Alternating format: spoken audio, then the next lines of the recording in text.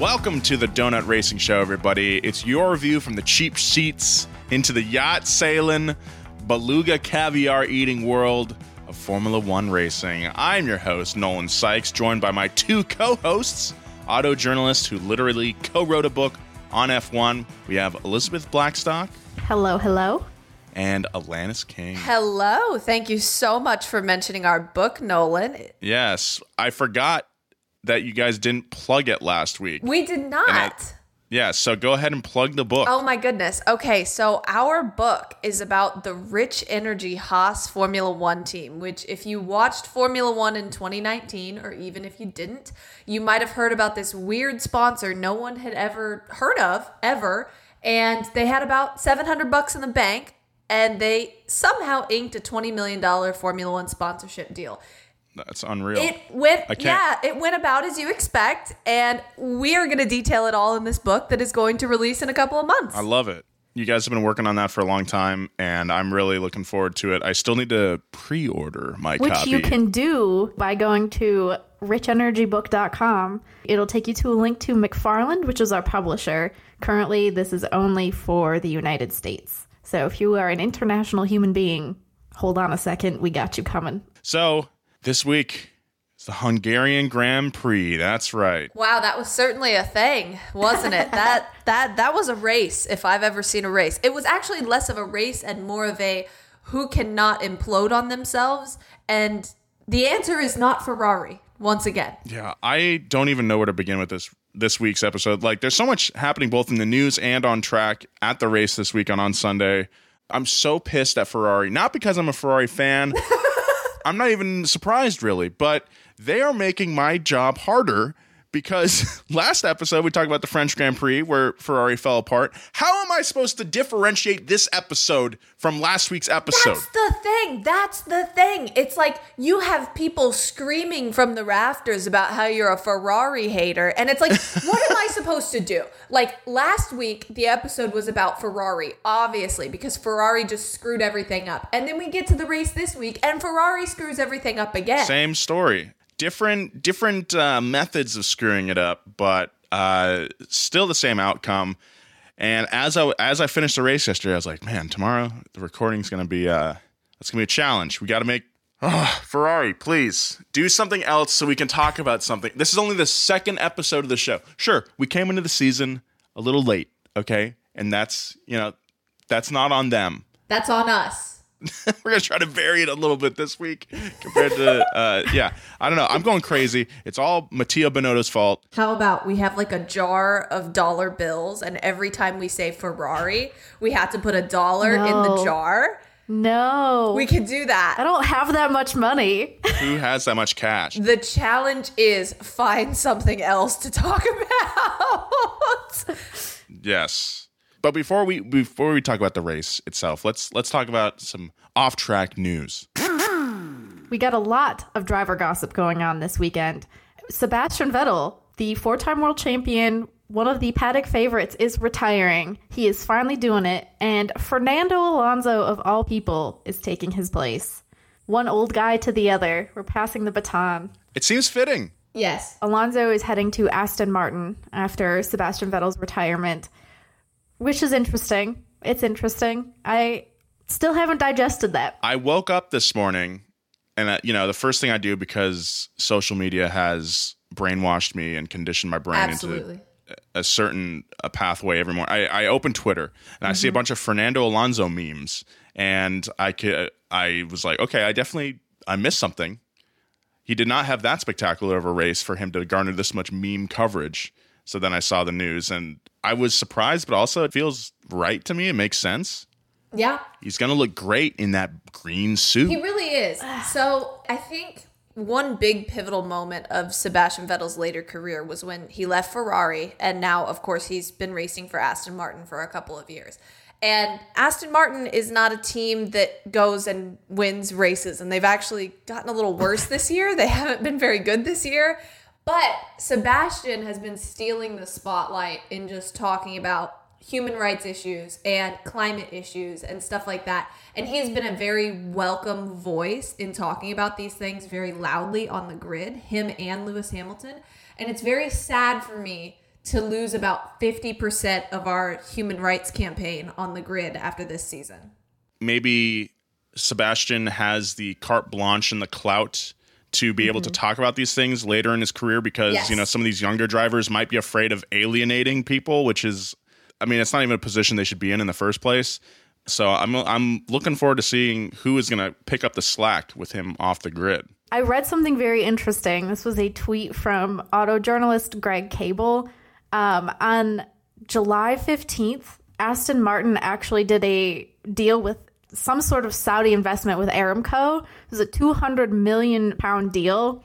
Ooh. And about 2 weeks later, Vettel announced his retirement, which was it was really, I don't know if there's a connection here, but it was really interesting timing to have a driver who's very open about human rights issues and he's been talking a lot about how he feels complex emotions about racing during an era of climate change. So I don't know if that was necessarily a contributing factor, but it was definitely interesting to see the timing on that one.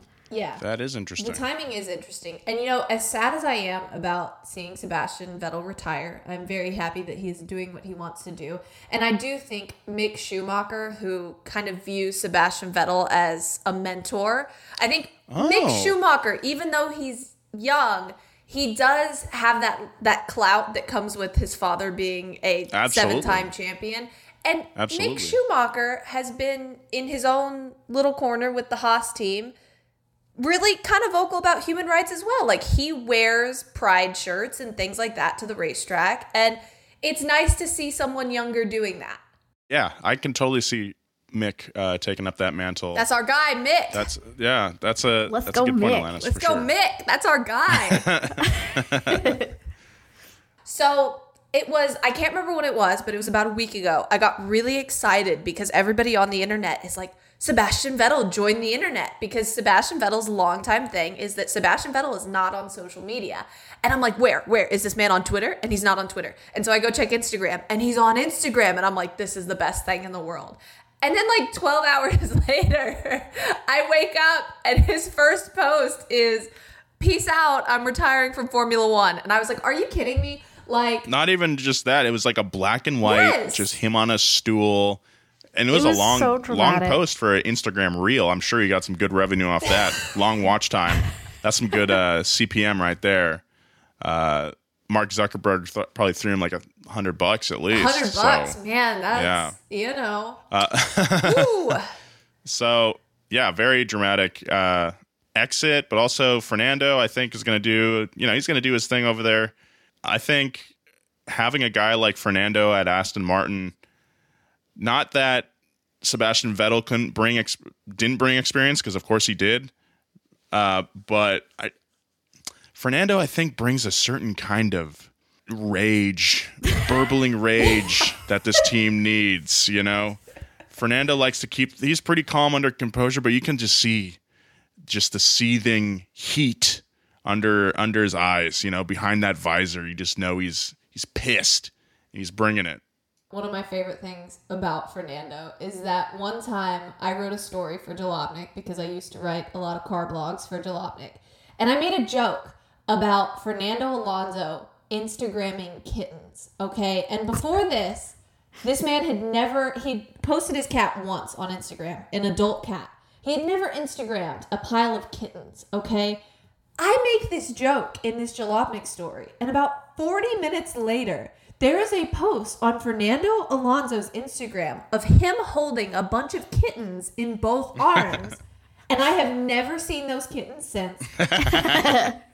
I think he was messing with me. I think he's playing mind games specifically with you. Well, specifically. I think that's what we call a parasocial relationship in this new social media age. Would you say that this was a mind freak? This was a mind freak. Chris Angel, mind freak. Nolan's like, what? Nolan missed the part where I made a bet with a NASCAR driver to say mind freak on a broadcast one time, and he did, and it was beautiful. Mind freak. That's great. Thank you. Any other driver gossip we got going on? Oh, we've got lots. We actually have quite a bit. Daniel Ricciardo of McLaren, we've had plenty of rumors that he's staying with the team or leaving the team. He claims currently that he is sticking with McLaren. He actually has a contract that will last through the 2023 season, but a lot of people are thinking he might get bought out of that or have that somehow canceled due to performance. Formula One is notorious for having contracts that just no one has any access to, so you have literally no idea what's going on. There are a lot of IndyCar drivers that are like vying for this single seat in the McLaren Formula One team, which is very funny. It's a lot. Is it possible that McLaren sends Danny to IndyCar and brings up one of their IndyCar drivers to Formula One? No, absolutely not. No, you don't think so? Daniel Ricciardo has explicitly stated many times he won't race an oval. And I wrote about this in detail. I parsed out every possible career move that Daniel Ricciardo could make. And this man would make like $30 in IndyCar. I just don't see him going there. Okay. Well, we've got another driver hoping to stick around. Yeah, Alex Albon is hoping that he will stay on the Formula One grid. Alex Albon has had a pretty difficult time doing that. He was part of the Red Bull Junior program, which is notorious for signing drivers, bringing them to Formula One, and then just kind of deciding, actually, never mind, we're going to pick someone else now. So Albon had a year off. He was not on the grid. He has now been signed by Williams. And he's hoping that he will stay on for next year, but he claims that he is focused on this year, which is Formula One driver talk for, please God, let me get some results so that I have some clout here that people will actually want to invest in. I mean, I hope that Williams keeps him and maybe brings up another driver, gets Latifi, says, thanks for your cash, dude, but sorry. That is currently a rumor at the moment that Latifi will be out soon as well, with rumors that he'd be replaced by Oscar Piastri or Logan Sargent, who are two of the junior Formula drivers in Formula 2. Logan Sargent actually would probably have the money to replace Latifi, considering that his grandfather is a billionaire and has previously used his money to influence the Trump-Ukraine situation, where Trump was attempting to create some damaging narratives about the 2020 election. Yes.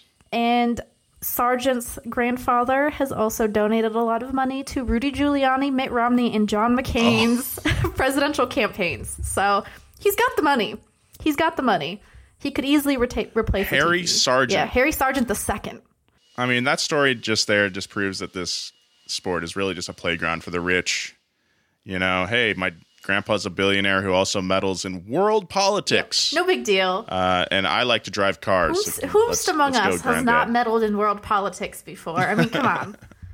Our final gossip of the week has to do with Daniel Kvyat, who was a former Formula One driver who was also part of the Red Bull Junior program.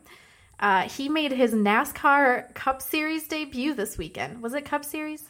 It was in the Cup Series, yes, at the Indianapolis Road Course. But before we talk about NASCAR, which honestly looked like Mario Kart this weekend, it was so classic NASCAR. Everybody forgot how to drive on a road course. They were just hitting everything. It was fantastic. But I think we need to get into the Danny Kvyat lore.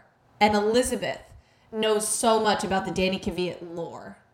So Danny Kvyat, back in the day when he was a former Formula One driver, when he was in Red Bull, started dating a woman named Kelly Piquet, who is, I believe, the daughter of Nelson Piquet, who was a Formula One world champion.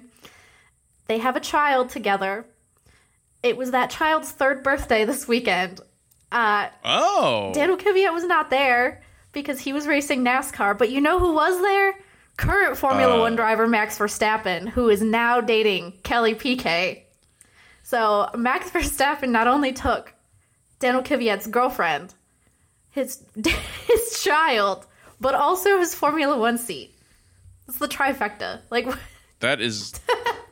I feel so bad for Daniel Kvyat. That's like the bigger and better things. He's a Cup Series driver now. Like, he's a NASCAR driver. He was competing in real life Mario Kart at Indianapolis Motor Speedway, just like the motor racing venue of the world and just like everybody's sending it off into the grass. That's what my guy is doing now. When they've got a get-together going on, right? They've got perhaps a PK family get-together. Kelly wants to bring her boyfriend, Max, but also wants to bring the father of her child, Daniel. And they all take photos at these events together, right? Except when Max posts photos, it doesn't have Daniel Kvyat in them. And when Daniel Kvyat posts photos, it does not have Max Verstappen in them. There's like... You can tell they're at the same spot. You can tell they're hanging out with the same people. It's the same event, but the other guy is not in the picture. Like, it is the funniest thing I've ever seen. Elizabeth scrolling on Instagram, looking at the photo. It's like, wait a minute. Yeah. I know that veranda. That's the same arch of vines over there. Wait a minute. Oh, God, I do not envy Daniel Kvyat. That's a tough situation to be in. But I hope he gets more NASCAR rides in the future. Listen, I mean, he had a tough time out there. So he was running in like, I don't know, probably high 20s, low 30s, which is fine if you've never driven a race before and you're in the Cup Series. Because the thing about NASCAR drivers is that like 7 years ago, they had no idea how to drive on road courses. So you could just go out there and kick all their asses. Now... NASCAR drivers have learned how to race on road courses. So it's actually kind of hard, even if you're very good at road courses, to compete. They all play iRacing now. All the ones that are under 35 like play iRacing all the time. Top 20s, low 30s is fine for your Cup debut if you've never been in a Cup car before. The problem is he's been in an F1 car before, you know, so there's higher expectations on him. But you could tell, like, you could just see the, like, European racer politeness because he pulls off the track because his car messed up and his car stopped working. I don't know what happened, but his car would not go. In NASCAR, if you pull off the racetrack, nice guys finish last. They will just leave you out there.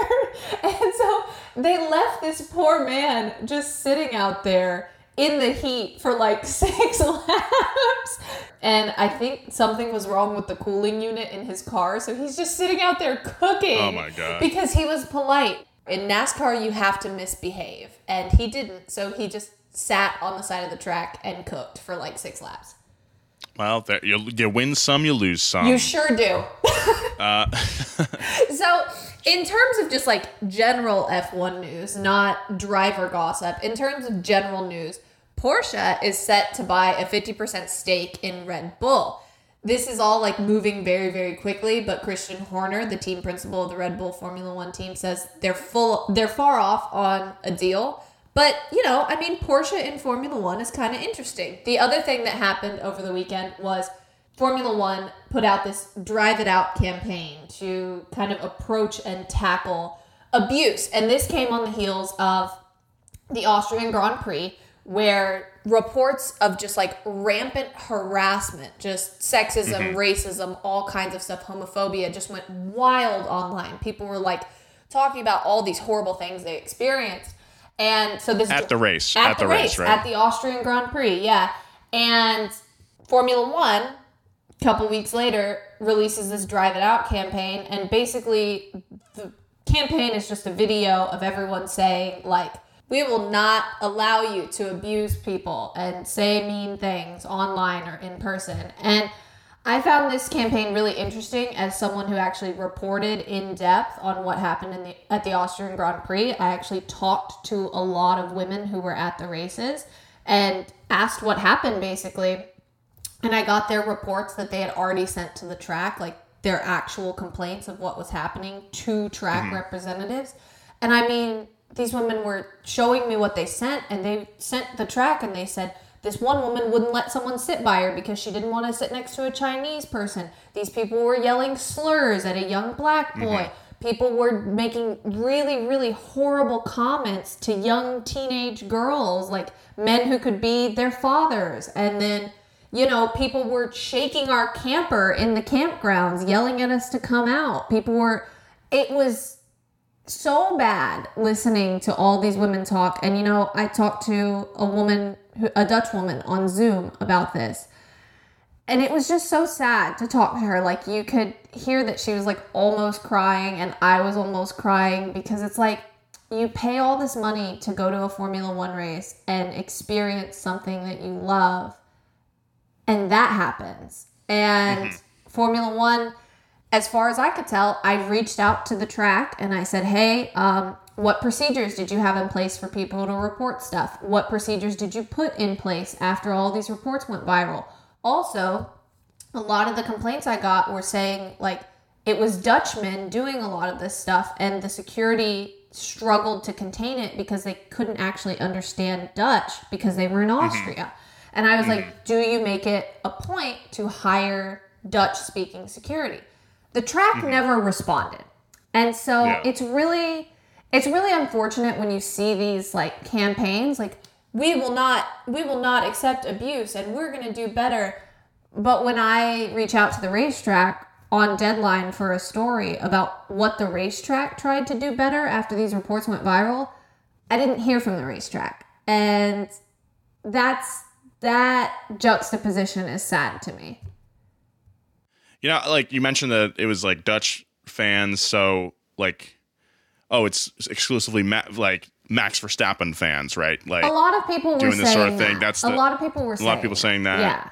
I think it's also, I just think like because the sport has gotten so popular now, you're just gonna get a lot of shitheads at these events going forward. I don't think it matters like where it's gonna be at. Like even just weekend in Hungary, some fans of mostly Red Bull fans and Max fans buying Mercedes merchandise and then burning it. Wait, what? I missed that. You didn't hear about this?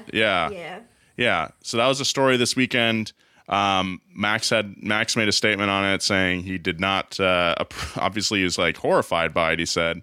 But we just have shitheads all over the world that are going to show up to these races and do shithead things. This isn't anything new either, because I talked about my experience. I went to the Austrian Grand Prix in 2015, and there were not many Max Verstappen fans because that was his first year in Formula One, but there were still a lot of men, especially, who were just bad. They were just rude. I went with a group of people who identified as women, and no one felt safe going to the bathroom alone. So it's just one of those things of like, this is a long-standing problem that has only gotten worse.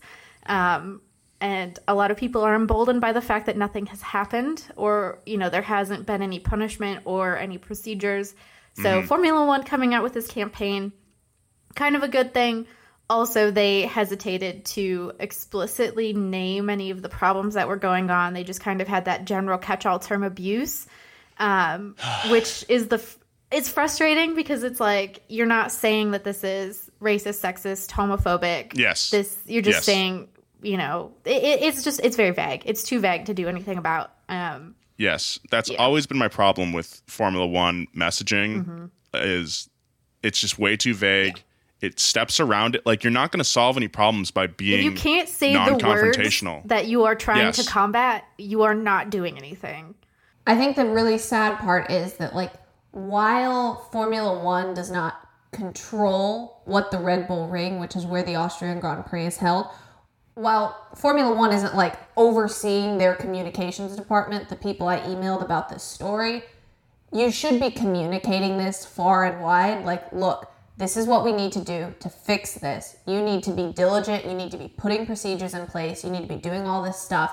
And Red Bull Ring should have responded and said, sure, maybe we didn't do this year, but we're going to do this next year. Like, this is what we tried to do over the weekend. Here's our comments on this. You need to be active in addressing this stuff, not ignore it. And it's just very disappointing for me to see this, like, on the surface campaign, but I can't even get a response for a story about all these horrible things these people experienced. Yeah. We love you, Formula One. Isn't it a great sport? Isn't it fun to watch? We love Formula One, but also Formula One. Oh. Yeah. Pick it up. Angie has made it easier than ever to connect with skilled professionals to get all your jobs projects done well. I absolutely love this because, if you own a home, it can be really hard to maintain. It's hard to find people that can help you for a big project or a small. Well, whether it's in everyday maintenance and repairs or making dream projects a reality, it can be hard just to know where to start. But now all you need to do is Angie that. and find a skilled local pro who will deliver the quality and expertise you need. Angie has over 20 years of home service experience, and they've combined it with new tools to simplify the whole process. Bring them your project online or with the Angie app, answer a few questions, and Angie can handle the rest from start to finish. Or help you compare quotes from multiple pros and connect instantly, which means you can take care of just about any home project in just a few taps. Because when it comes to getting the most out of your home, you can do this when you Angie that. Download the free Angie mobile app today or visit Angie.com. That's ANGI.com. Hear that? Believe it or not, summer is just around the corner. Luckily, Armor All, America's most trusted auto appearance brand, has what your car needs to get that perfect summer shine. Plus, now through May 31st, we'll give you $5 for every $20 you spend on Armor All products. That means car wash pods, protectant, tire shine, you name it. Find out how to get your $5 rebate at armorall.com. Armor All, less work, more clean. Terms apply. So, anyway, to move past Formula One's rampant human rights issues, let's move into aerodynamics. We had quite a few upgrades this weekend with cars. Haas has now been dubbed the White Ferrari, which is not the Frank Ocean song. It is basically just the fact that because Haas already has Ferrari engines and Ferrari gearboxes, they have decided to copy the aerodynamic side pods and underbody to create better downforce, which will make the car faster. Didn't really seem to work, but also they only upgraded Kevin Magnussen's car, and Kevin Magnussen got hit. So we can't really tell how well it was going to do. So it's fine. We also had a new wing on the Aston Martin. It brings up one of my favorite concepts in Formula One, which is defying the spirit of the rules. So no one said you can't do this, but also we didn't say you could, so we don't like it. Basically, Aston Martin has gone away from the rear wing that they have currently implemented for 2022 that is supposed to create more passing, because it is reducing the dirty air that comes off the back of the car. Aston Martin decided that they're going to do something that's basically the 2021 spec wing and make it more difficult to pass them because it will create a lot more dirty air, but also Aston Martin will be gaining more downforce from this. Couldn't really tell if it worked out or not. They finished 10th and 11th, Lance Stroll and Sebastian Vettel, which they did last weekend too at the French Grand Prix. I would not want to be compared to Ferrari at this point in my life. Yes. Well, there was actually a funny quote that came from Gunther Steiner. They asked Steiner why he had decided to copy the Ferrari, why Haas was going that route, and he said, "Why would we want to copy a Williams? Not to be disrespectful." And I mean, he's not wrong. Why would you want to copy a Williams? Oh, that's hilarious. Not to be disrespectful, but I'm about to be really disrespectful. Yeah, that guy who always puts no offense in front of everything and thinks it's like a free pass. No offense, dude, but like your fit sucks today, dude. Okay, but men on the internet do this to me all the time. They're like, no offense, but you're the dumbest woman I have ever encountered. No offense, though. No offense. So you can't get mad at me because I said no offense. With all due respect. Why are you, yeah. With all due respect. With all due respect. With all due respect, dude. No offense. Your mom's cooking sucks, dude. No offense.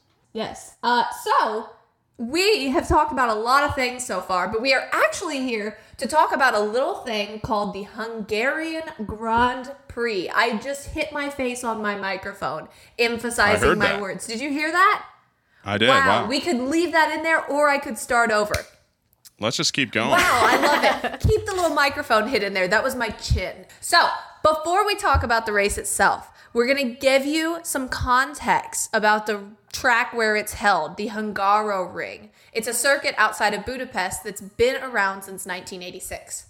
The lack of straights get the Hungaroring compared to a karting circuit quite a bit, since it's pretty much a series of corners set in a natural bowl, which is pretty rad. A lot of elevation change here that you would not expect.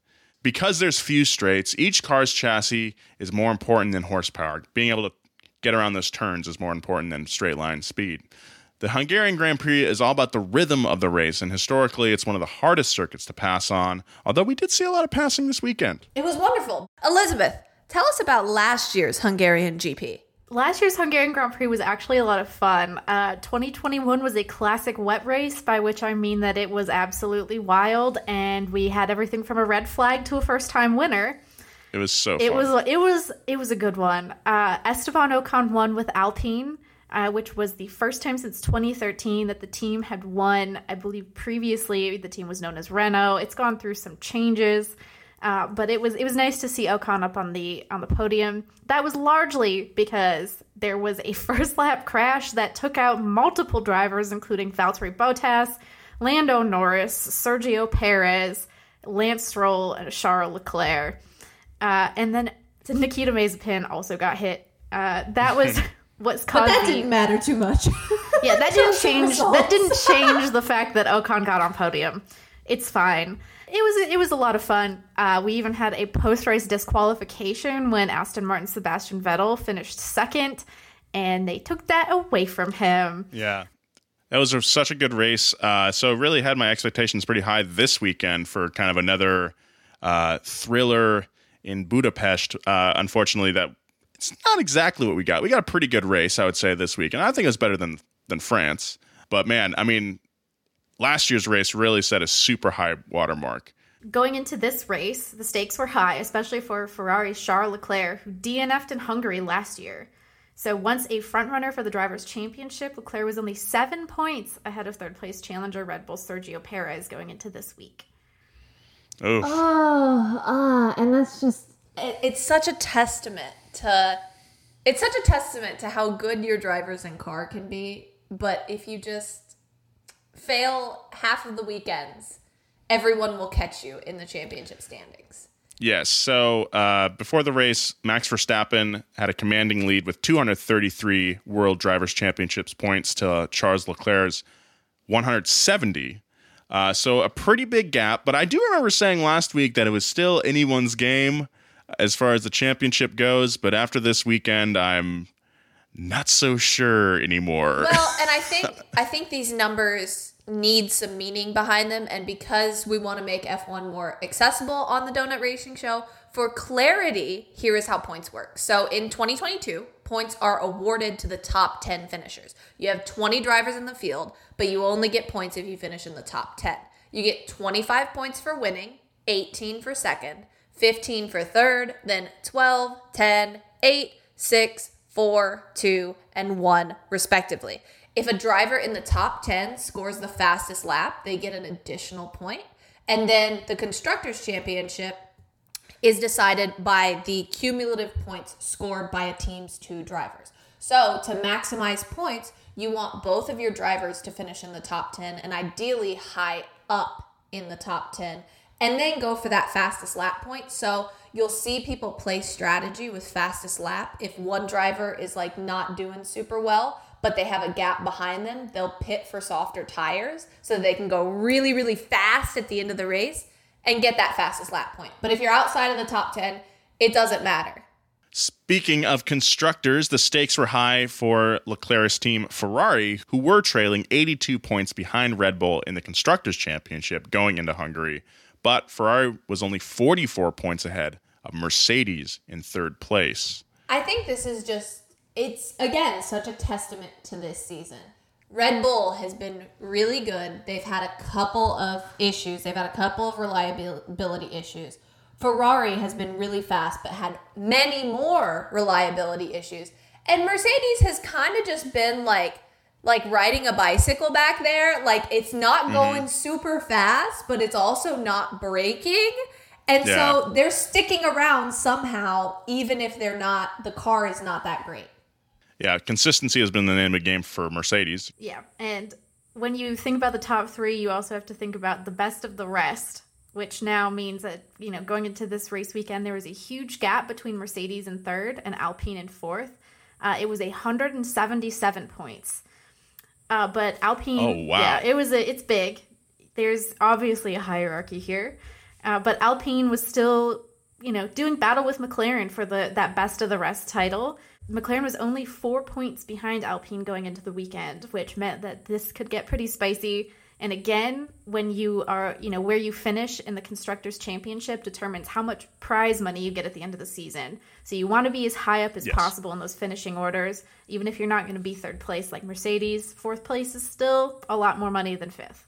It's probably a huge boost to morale, too. You want to be able to knock on the door of the big three, Like, if you finish out the season in fourth place, I feel mentally your team's going to be in much better position than fifth place. Just with that, even if you're, off the podium, as it were, like, it still gives you that glimmer of hope that you can maybe start to take on the biggest teams. And speaking of glimmers of hope, what a qualifying session for the Hungarian Grand Prix. Like, I was not expecting this at all. So George Russell is on pole. It's Mercedes' first pole this season, which is so wild coming off of a season where they challenged so hard for the title. First Mercedes pole this season, and it's the first time this season that the pole winner was not a Red Bull car and not a Ferrari, which is ridiculous. So in second and third, we have the Ferrari duo, who cannot wait to implode once the race starts. We have Carlos Sainz in second, Charles Leclerc in third.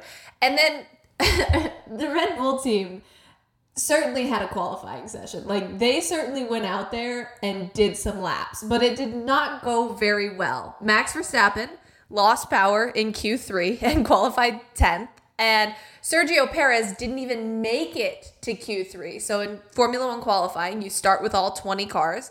5 get eliminated to go into Q2, and you have 15. 5 more get eliminated to go into Q3, and you have the top 10. Sergio Perez didn't even make it into Q3, which is the top 10. He blamed Haas driver Kevin Magnussen for holding him up on track during Q2. Which I think is valid if you watch the footage. Yes, and he qualified 11th. So it was really something to see Max Verstappen qualify 10th and Sergio Perez not even make Q3. Like, what a qualifying session. There were also other teams out there in qualifying, and we should talk about them. So AlphaTauri, which is Red Bull's junior team, neither of their drivers made out of Q1. That was really sad for them. Lando Norris from McLaren had a really good qualifying session. He qualified 4th. It was good. Nicholas Latifi from Williams. You could say that this man is arguably the most consistent person on the grid, being at the back of it. But if you only looked at the results from qualifying in Hungary, which was Nicholas Latifi qualifying 20th, you'd have no idea what happened over the weekend because it just does not tell the whole story. So the modern Williams race car, it's kind of a dud. But Nicholas Latifi was fastest in final practice in wet conditions, which was the first time he'd topped the practice charts in his career. He was on a really good qualifying run in Q1, where we have all 20 drivers still. But he lost it all near the end of the lap. And when he got out of the car in last, Autosport quoted him as saying, "I mean, that's literal 0 to 0." And I'm just like, you poor man. You go from the top of the charts in practice, which no one expected. Everyone is tweeting the Nicholas Goatifi meme, which is Nicholas Latifi and his shadow is a goat. Everyone's tweeting it. And then he qualifies last. Yeah, I think if they had a qualifying session in the wet, I don't think that Latifi would have done as well as he did in practice. I mean, you're still sharing the track with Lewis Hamilton and Max Verstappen, two of the best wet weather drivers of the era. And the purpose of a practice session is to prepare for either qualifying or the race, depending on which you want to prioritize. It was a wet session. All forecasts were saying that there was probably not going to be rain significantly during qualifying or the race. There is a chance that perhaps those drivers like Max Verstappen or Lewis Hamilton were not pushing very hard in the final These are details. Details. These are details. And you know who doesn't care about that? Nicholas Goatifi. Who cares about the details? My man topped practice, and you're trying to discount it. And I do not appreciate it. I'm trying to contextualize it. Stop using context. We don't want context. No context, just vibes. We just vibes, just yay Nicholas Latifi. No context. Thank you. Fine. I know that everyone's having fun with Nicholas Latifi. His results speak for themselves. We'll put it at that.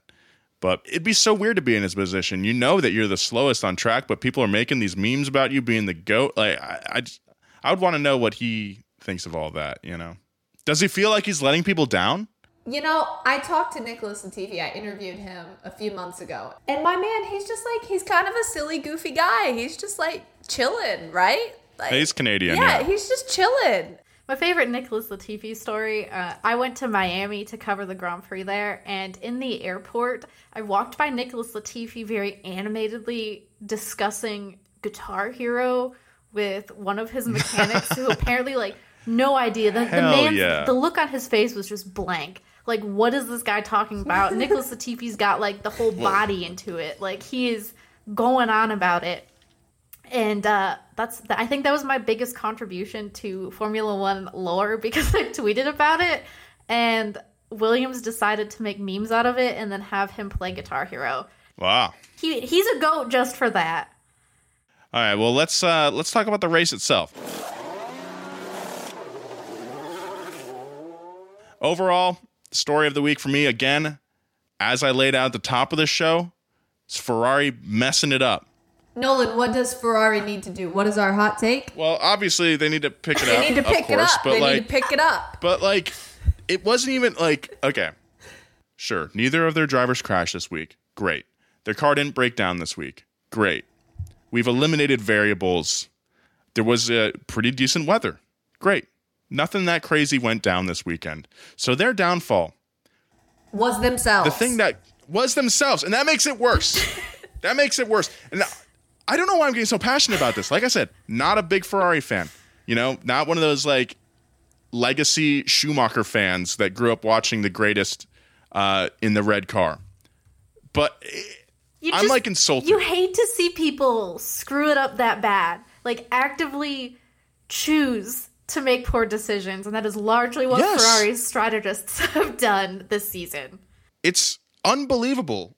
Ferrari could have done this, okay? They could have won. The whole race, I was thinking about the Red Bulls and how bad qualifying went for them and how Max lost power. That was like kind of like the engine issue was like the pendulum swinging down on the race this whole time I was watching it. I was like, okay, Max is doing well. Sergio's getting places, but when are we going to get that radio message of lost power? I thought the whole time it was coming. I bet Mattia Binotto too was like, it's going to happen. Maybe they were betting on that.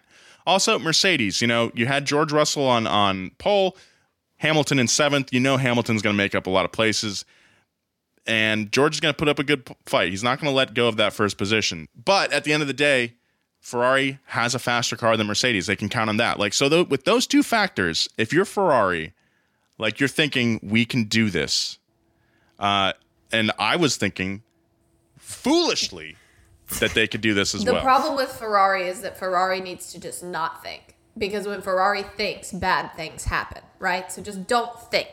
But yeah, I mean, so we had a really good... This was looking to be a Ferrari weekend because Red Bull's issues in qualifying, Max Verstappen and Sergio Perez are back in 10th and 11th.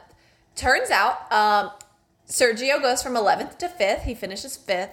Max Verstappen goes from 10th to win, despite doing a full 360 spin in the middle of the race and then righting himself and driving off from the spin. He still wins the thing. Mercedes, you know, they don't have quite the speed of everybody else, but they're getting there. They're getting better. George Russell, and he starts on pole. He ends up finishing 3rd. Lewis Hamilton comes from 7th to 2nd, right? Like, good deal for them. But all of this was aided by Ferrari just Ferrarying. So this starts with Ferrari's doing fine. They're out near the front, in the front. They're up there, okay? And you start to, as the race is going on, people are putting on the hard compound tires. And I want to ask my co-hosts if they would like to talk about tire lore in Formula One. No, we do not. The tire lore is too complex. It's too much. But that's the joy of it. That's the joy of it, Elizabeth. It's the pain of it. Let me talk about the hyper softs and like the ultra softs. The super hards. Spin a yarn. I'll tie it back into where it needs to be. I've got this. I'm spinning a yarn. Okay, so end of 2018, we start to see these reports that starting in 2019, Pirelli is going to simplify its tires. Pirelli has all these tire compounds, right? We have the hard, the medium, the soft, the super soft, the ultra soft, the hyper soft. We've got all of this stuff and nobody knows what's going on. And so Formula One decided we're going to make this more simple. Every race, you show up with 3 dry weather compounds, 1 intermediate, which is in between dry track and wet track, and 1 rain tire. And these dry weather compounds, the 3 we pick, no matter which compound it is, we're just going to rank them from soft to hard among the ones we picked. So the softest one, whatever it is a soft tire. The medium one is the medium tire, and the hard one is the hard tire. Now, tires in racing, softer tires are faster, but they degrade faster. Harder tires are not as good, but they last longer.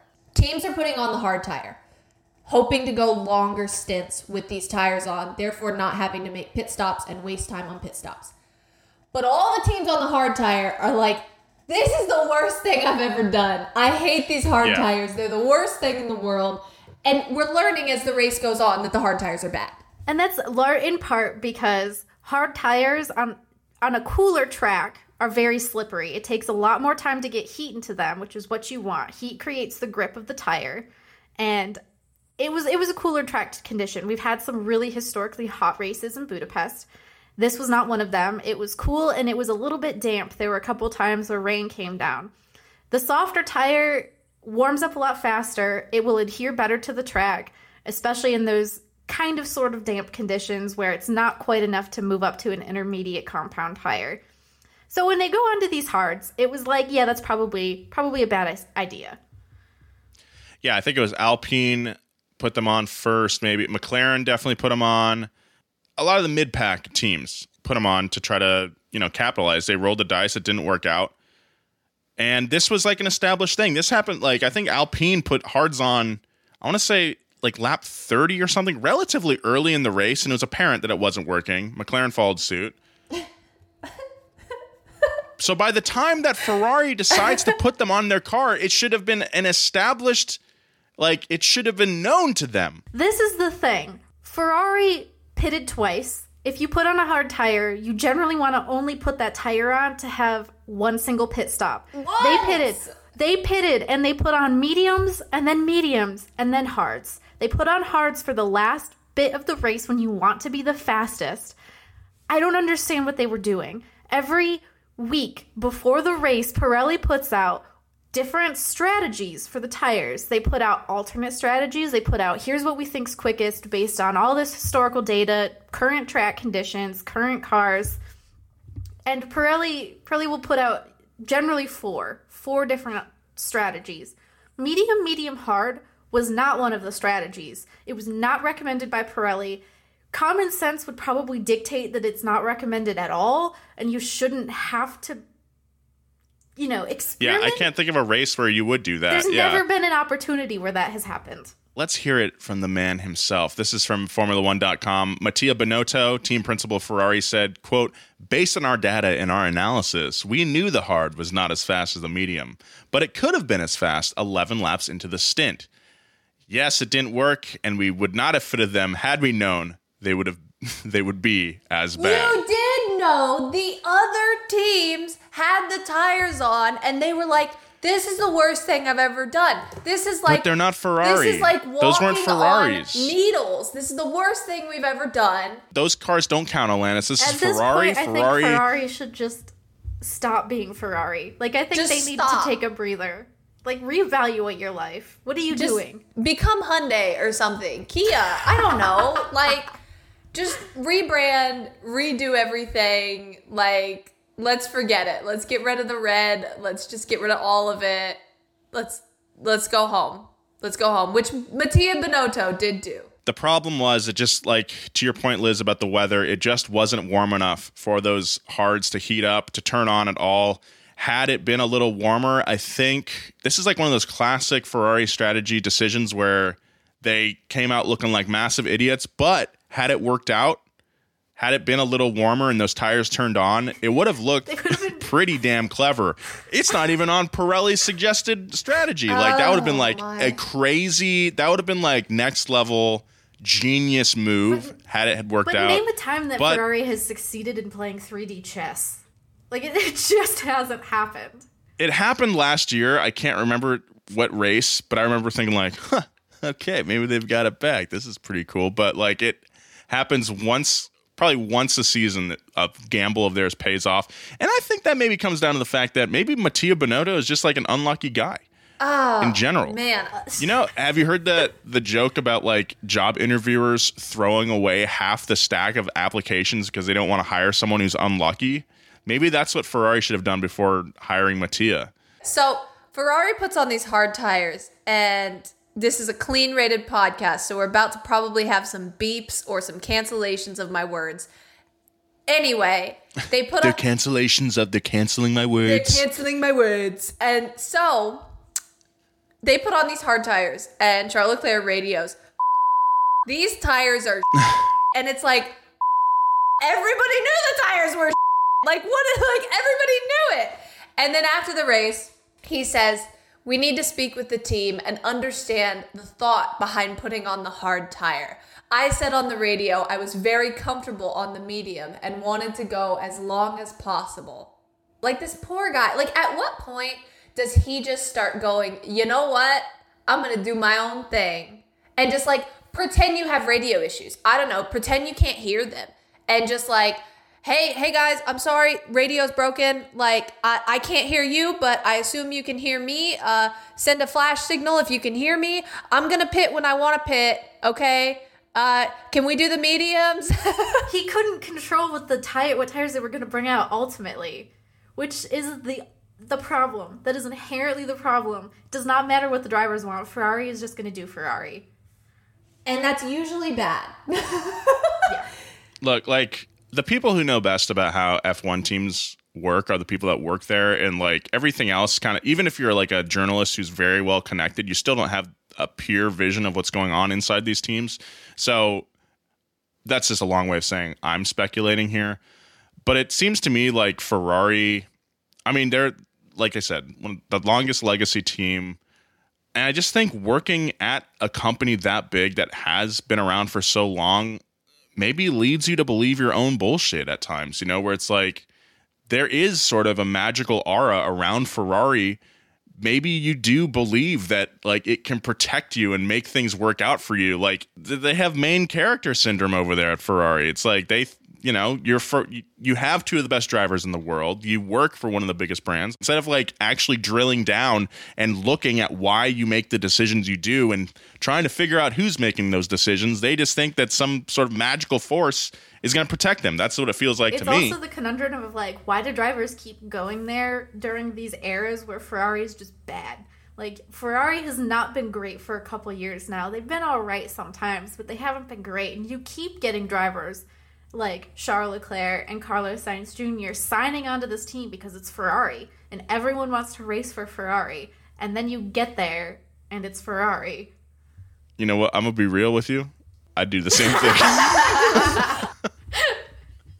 So, personally, I've seen a lot of conspiracy theories that Mattia Binotto is being paid by Christian Horner to sabotage Ferrari, and I think that's a wonderful conspiracy theory.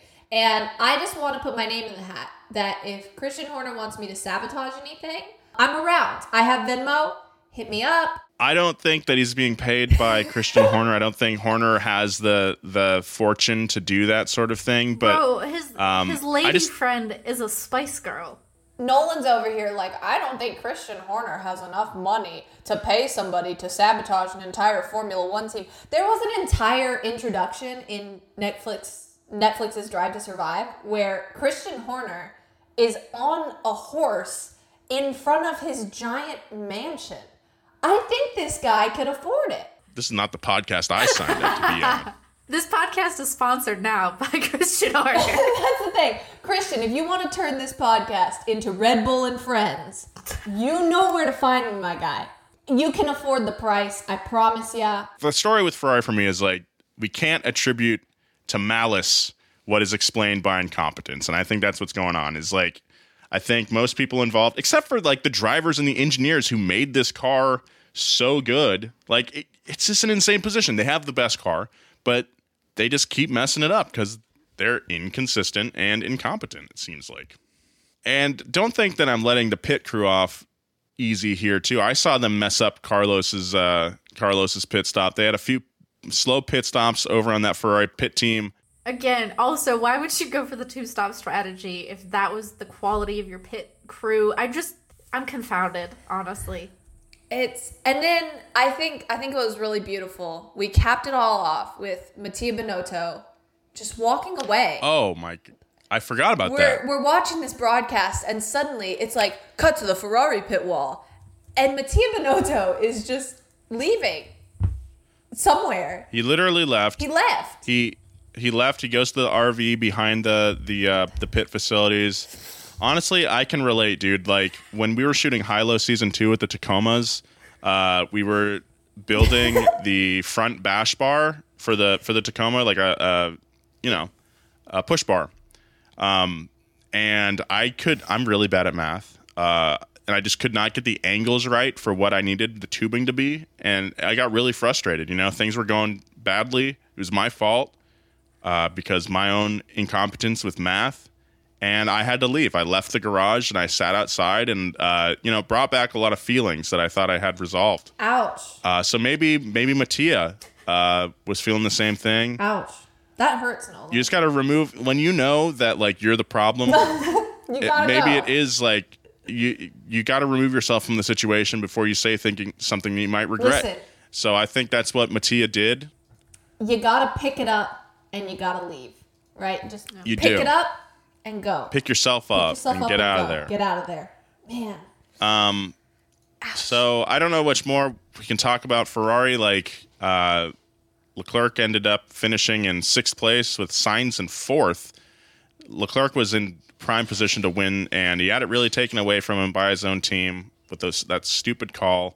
I can't believe it. I don't know how much Charles has left in him. Like. Oh, that poor guy. They're crushing his soul over there. Yeah. That poor guy. I have to, I wonder what he's doing right now. Like, if I could just know what that man is doing right now, I bet he's so sad. But I think our entire race was summed up by Mattia Binotto saying, our car was not as expected. It was not behaving well. My guy... You should have watched the race. You shouldn't have walked away. You should have watched what was going on. I don't think it was your car. Carlos Sainz said, we clearly struggled as a team. Yeah, that sure did. Accurate. Sure did. I can't argue. And after the race, there was this video that was going around online from the cool-down room of the podium finishers. And our podium, reminder, was Max Verstappen in 1st, Lewis Hamilton in 2nd, and George Russell in 3rd. So they're all... after the race, in the cool-down room, doing their chatting, talking to each other. And Lewis just looks at everybody, looks at the group and says, they were on the hards? And Max and George both turn to Lewis and they make this face and they go, yeah. Everybody just laughs. And it was so sad. And I think that's a really good summary of what happened over the weekend. Yeah. Pretty embarrassing for everyone involved over at Ferrari. It was funny. At the end of the race, they were saying like it was a surprise Verstappen victory. I think David Coulthard said that. I think Crofty said that. One of the announcers said that. And I was like, no, it wasn't. That didn't surprise. Like, it did not surprise me at all. At this point, Max Verstappen could start dead last on the grid, and I would not be shocked that he won. And I hate that. I hate that he's so good. Lewis did that all the time the past couple of years. And now that, Red Bull has, one of the best cars, it's totally possible. Never count out Max Verstappen. Oh, man. Yeah. What a race. So, race results. Obviously, Max Verstappen in 1st, Lewis Hamilton in 2nd, George Russell in 3rd. And then we have some wonderful stats from the day. Yes. Lewis Hamilton had the fastest lap of the race, so he got his fastest lap point. But he also beat a 67-year-old record for the most laps led at a single venue in World Championship history. and this is one of the oldest records currently in the Grand Prix history. So he beat Bill Vukovic, who previously held this record. And Vukovic actually never competed in a Grand Prix that we would consider a Grand Prix.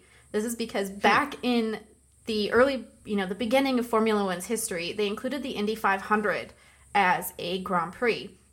So no one went and raced that race. Like, nobody came from Europe to race it during this 10-year period from 1950 to 1960.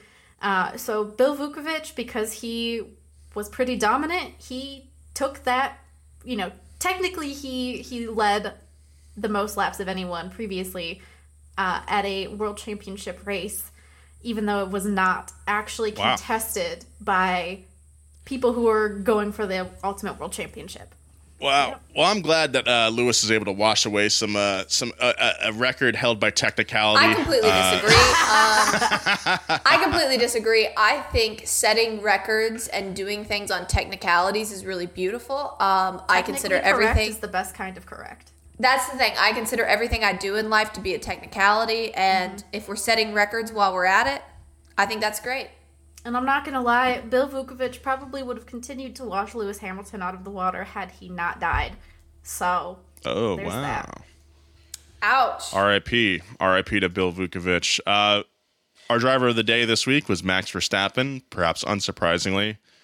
Mercedes, with Ferrari's huge up, Mercedes is closing the gap with Ferrari for second in the Constructors' Championship. Mercedes has 304 points to Ferrari's 334. So I completely expect Mercedes to be second this year.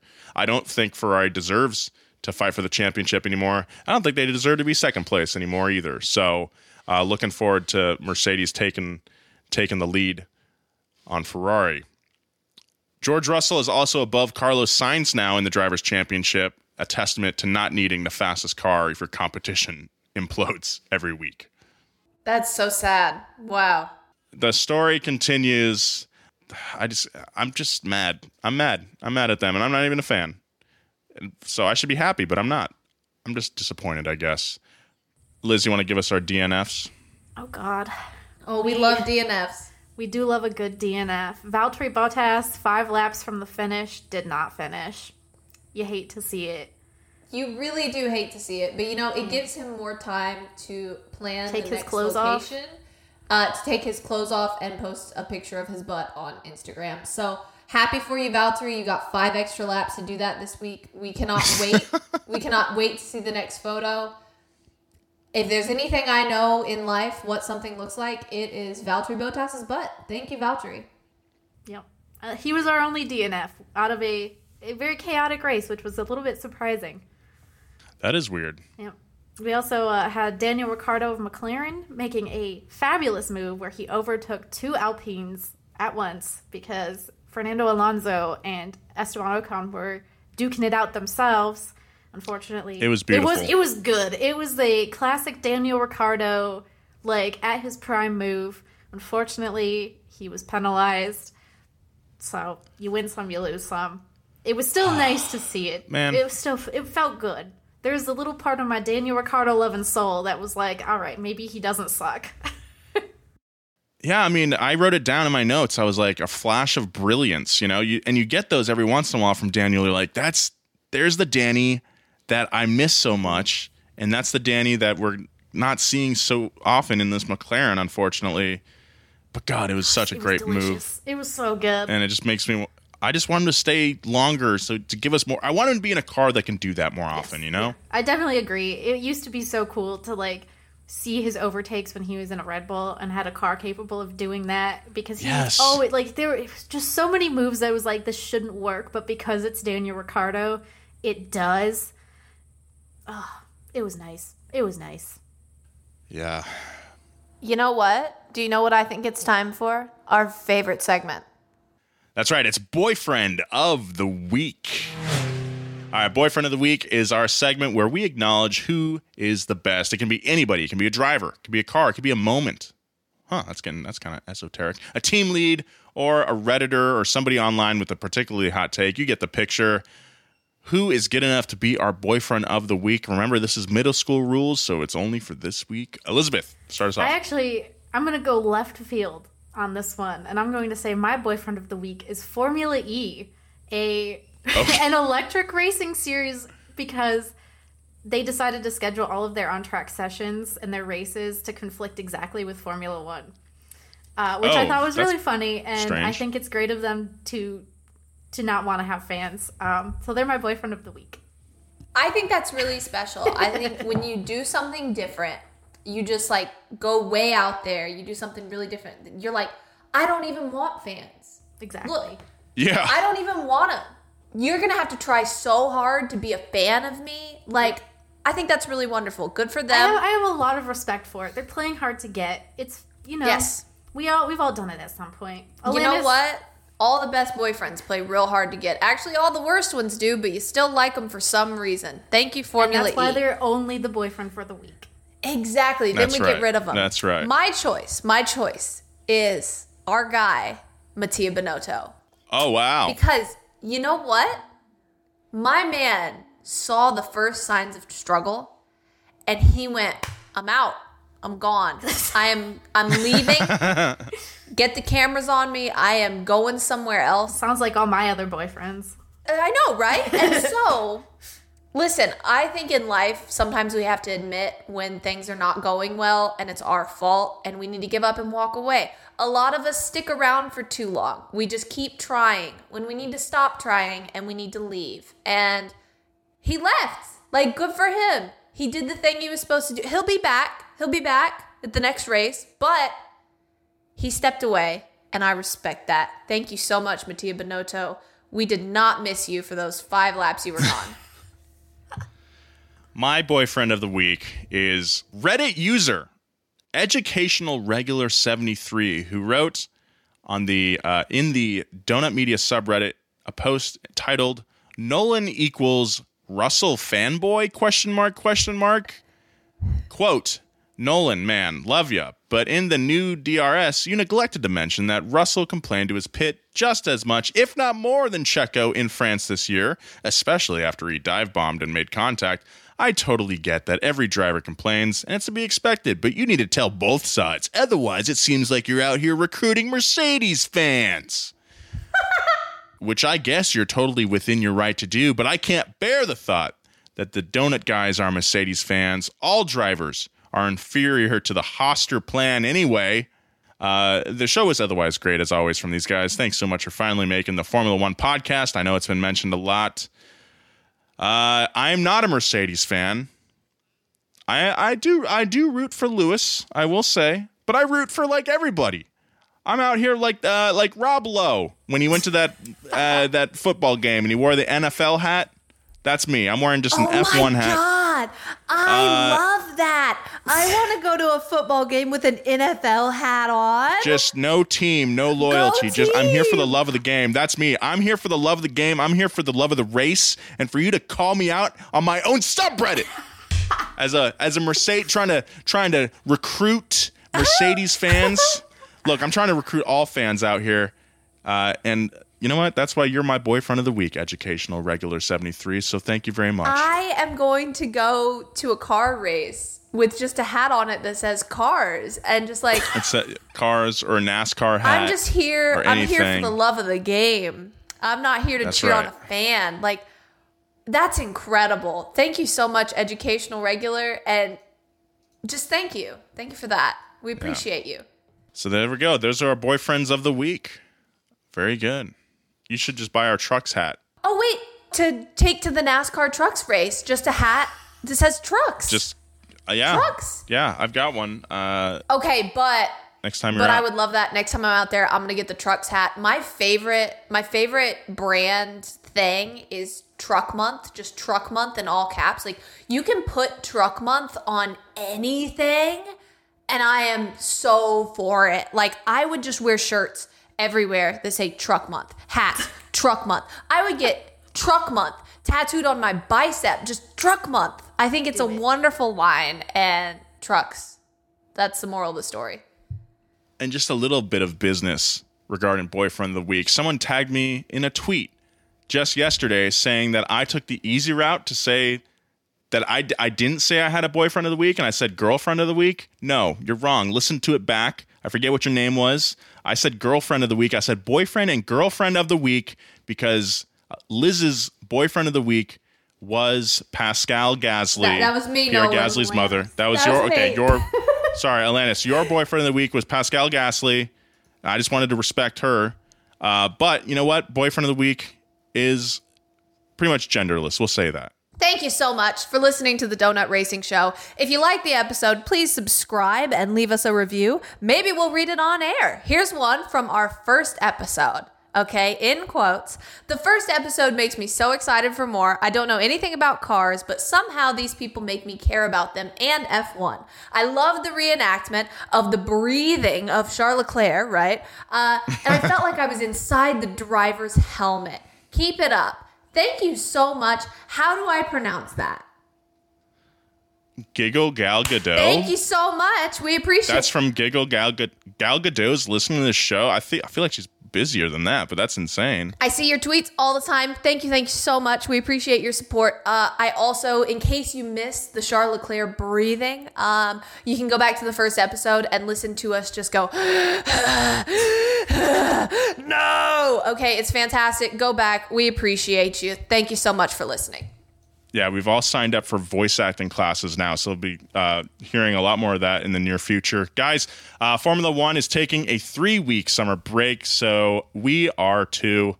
What you want to do when you start a podcast is to have 2 episodes in a row and then completely switch up the schedule.